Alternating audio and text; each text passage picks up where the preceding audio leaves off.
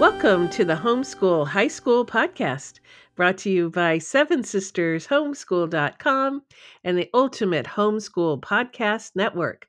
I'm Vicki, and I am here all on my own today to talk about how to teach health for homeschool high schoolers in a way that won't be excruciatingly boring and might even be life-changing for them. So it's nice when you can have a course that actually has a direct impact on a homeschool high schooler's life.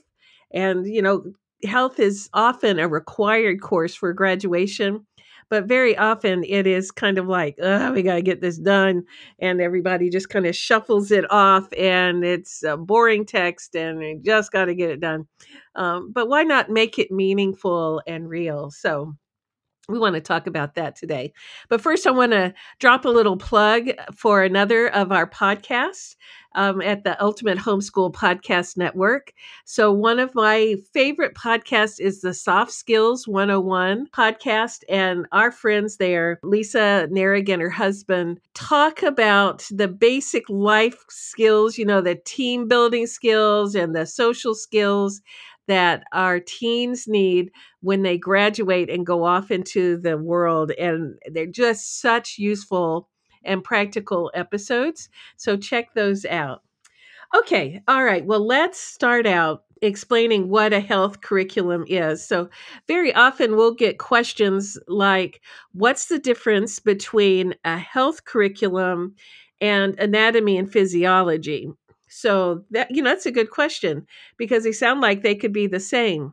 And, in some places, if a teen is going into like the medical field or, nursing or pre-med when they graduate high school, they will skip a standard health curriculum and do anatomy and physiology instead. And that's okay. Or they could end up doing both because they cover some different things. But the anatomy and physiology is literally about the human body and its systems. So, anatomy and physiology will concentrate on how cells work and tissues work, and blood, and the cardiovascular system, and the skeletal system, and the nervous system, and the endocrine system, and all the different systems in the body and how they all work. And so, it's a lot of explanation and memorization, and just really important for kids who know that they are going into those fields. A health course, on the other side, then will explain the human body and a good overview of all the systems and how they work, but only like the overview and not down in the weeds with it like anatomy and physiology has to do. Health will also be a much more holistic course and usually will cover the physical systems like anatomy and physiology, but also, teen mental health, emotional health, social health. And then, if you have a Christian curriculum, a spiritual health component to it. So it's a whole look at what health genuinely is in real life. And then a good health curriculum will also go beyond that and help teens understand what goes wrong if something is not healthy. If there's genetic problem or an accident or, bad choices like, staying up all night after night. And what are the things that could go wrong if you do that? And then also how to make healthy choices in each of those areas, physically, mentally, emotionally, socially, spiritually, so that they're making the most of their health because it's a health curriculum. Also, a good health curriculum talks about how to stay safe and healthy in our culture.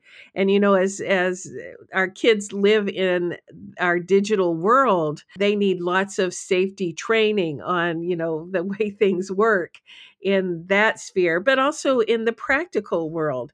Like there are dangers that our kids face that we would not have thought of in my generation way back when there were dinosaurs and when I was a teen. So that also a good health curriculum gives a little bit of insight into understanding others and how to help when needed. And so it looks like a combination of, when you look at all of that together, is a little anatomy and physiology, a little psychology, a little human development, a little social psychology, all together, and making one curriculum that gives a good overview full of rich life skills that teens can actually apply to life. So that's what a health curriculum is. All right, so how can we make that? How do we want to teach it in a way that gets teens interested and inspired? Because if they're not, they're just going to drag through it. So it helps if they actually like what they're doing.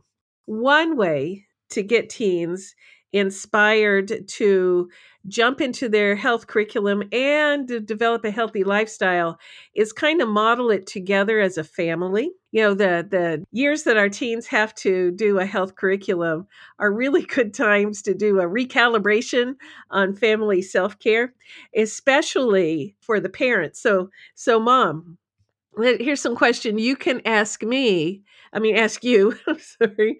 So you can ask these questions to you so that you are modeling this for your kids. Because, your teens pick up things by osmosis, and watching you can give them some inspiration for health. So here's some questions to ask. Okay. And this is guilt free, total. There's no guilt, no judgment. This is just ask yourself questions.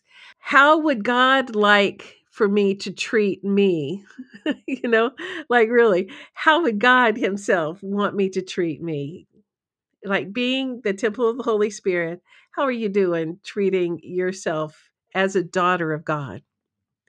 All right.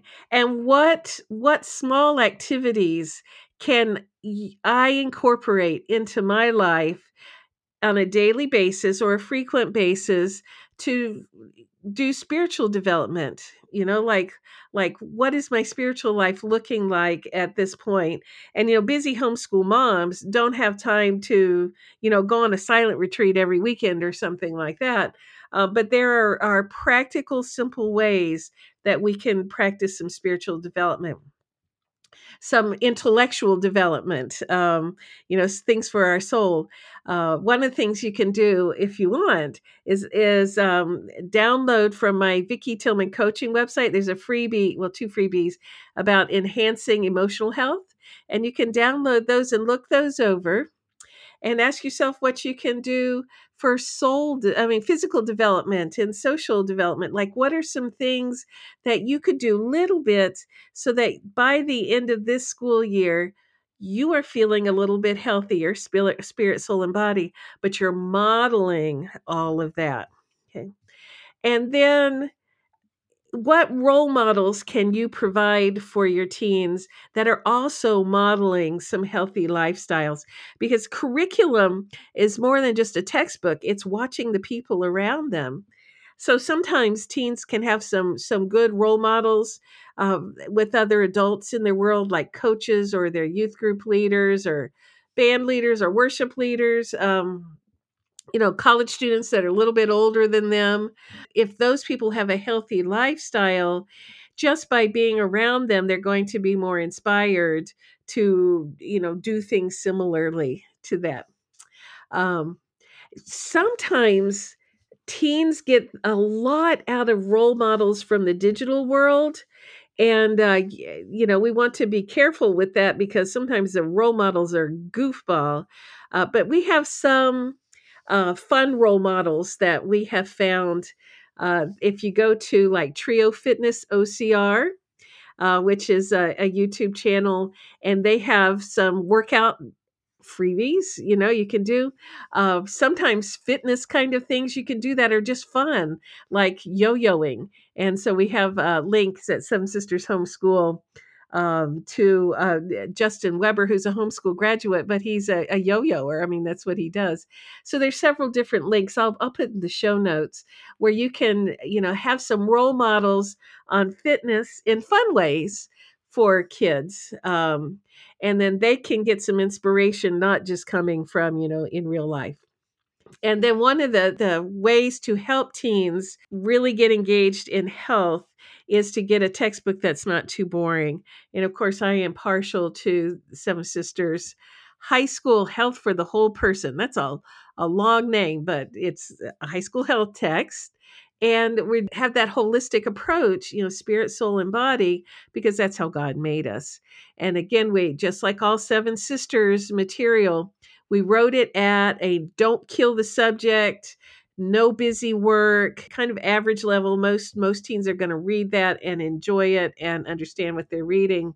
But there are also activities to level up if there's a teen really interested in it. If they want an honors level, they can do that.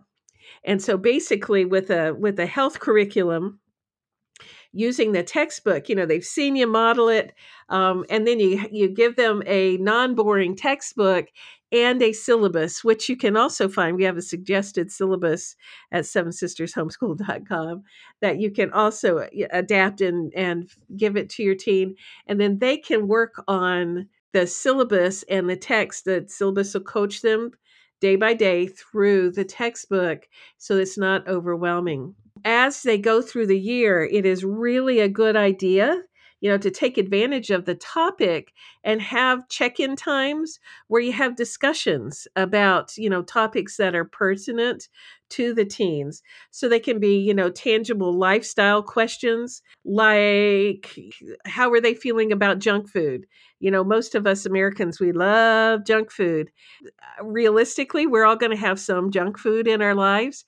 And how do they find a balance between junk food and healthy food that they need to grow their bodies and their neurotransmitters and all the things?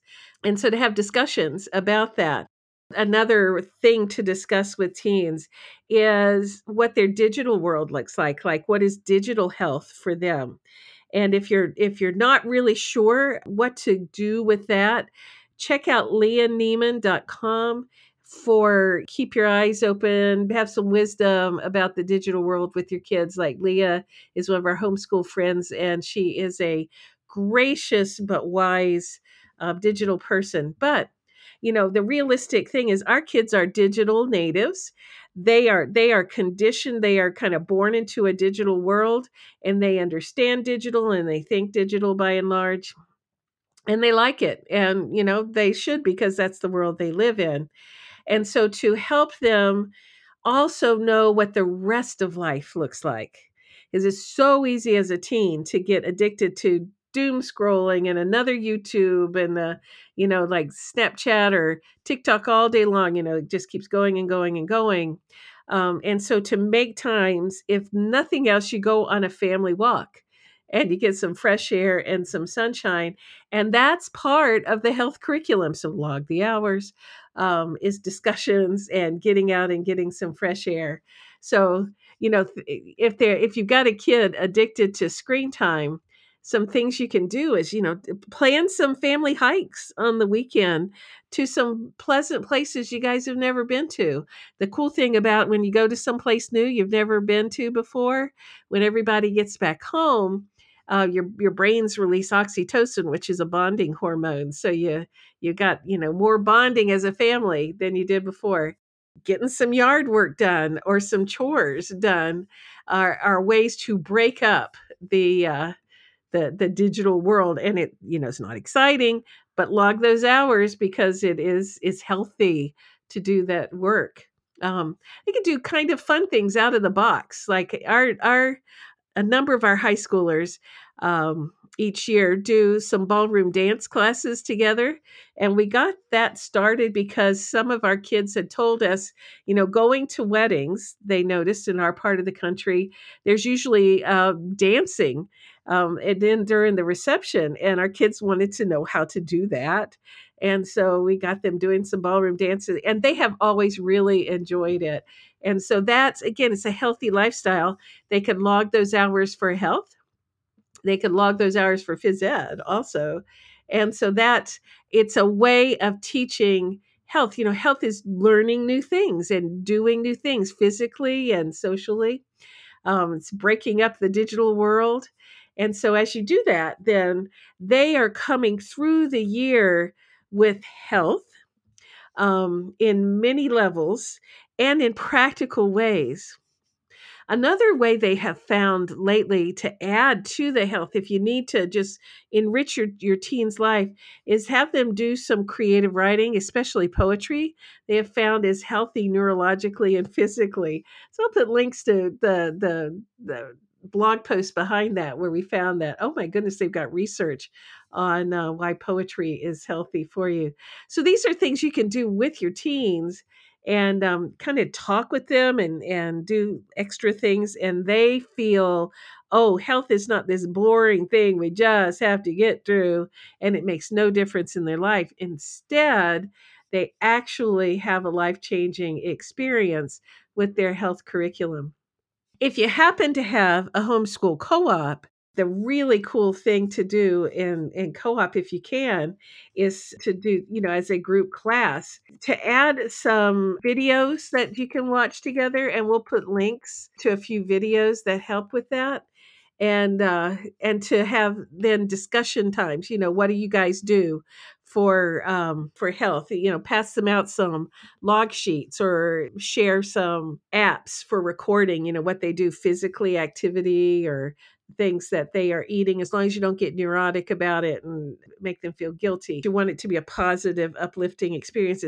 And the group doing that kind of experience together helps them to feel more engaged in the health and learning about lifestyle so that they finish up their school year in a more confident way. For teens that need a grade on their transcript for their health credit, and most of them do, especially the college bound, they will need a grade. Most curriculum comes with a test bank. Our Seven Sisters High School Health for the whole person has a test bank. And so that work is already done for you, and you can always adjust the test if there's something that you're concentrating on or, part of the curriculum you're dropping.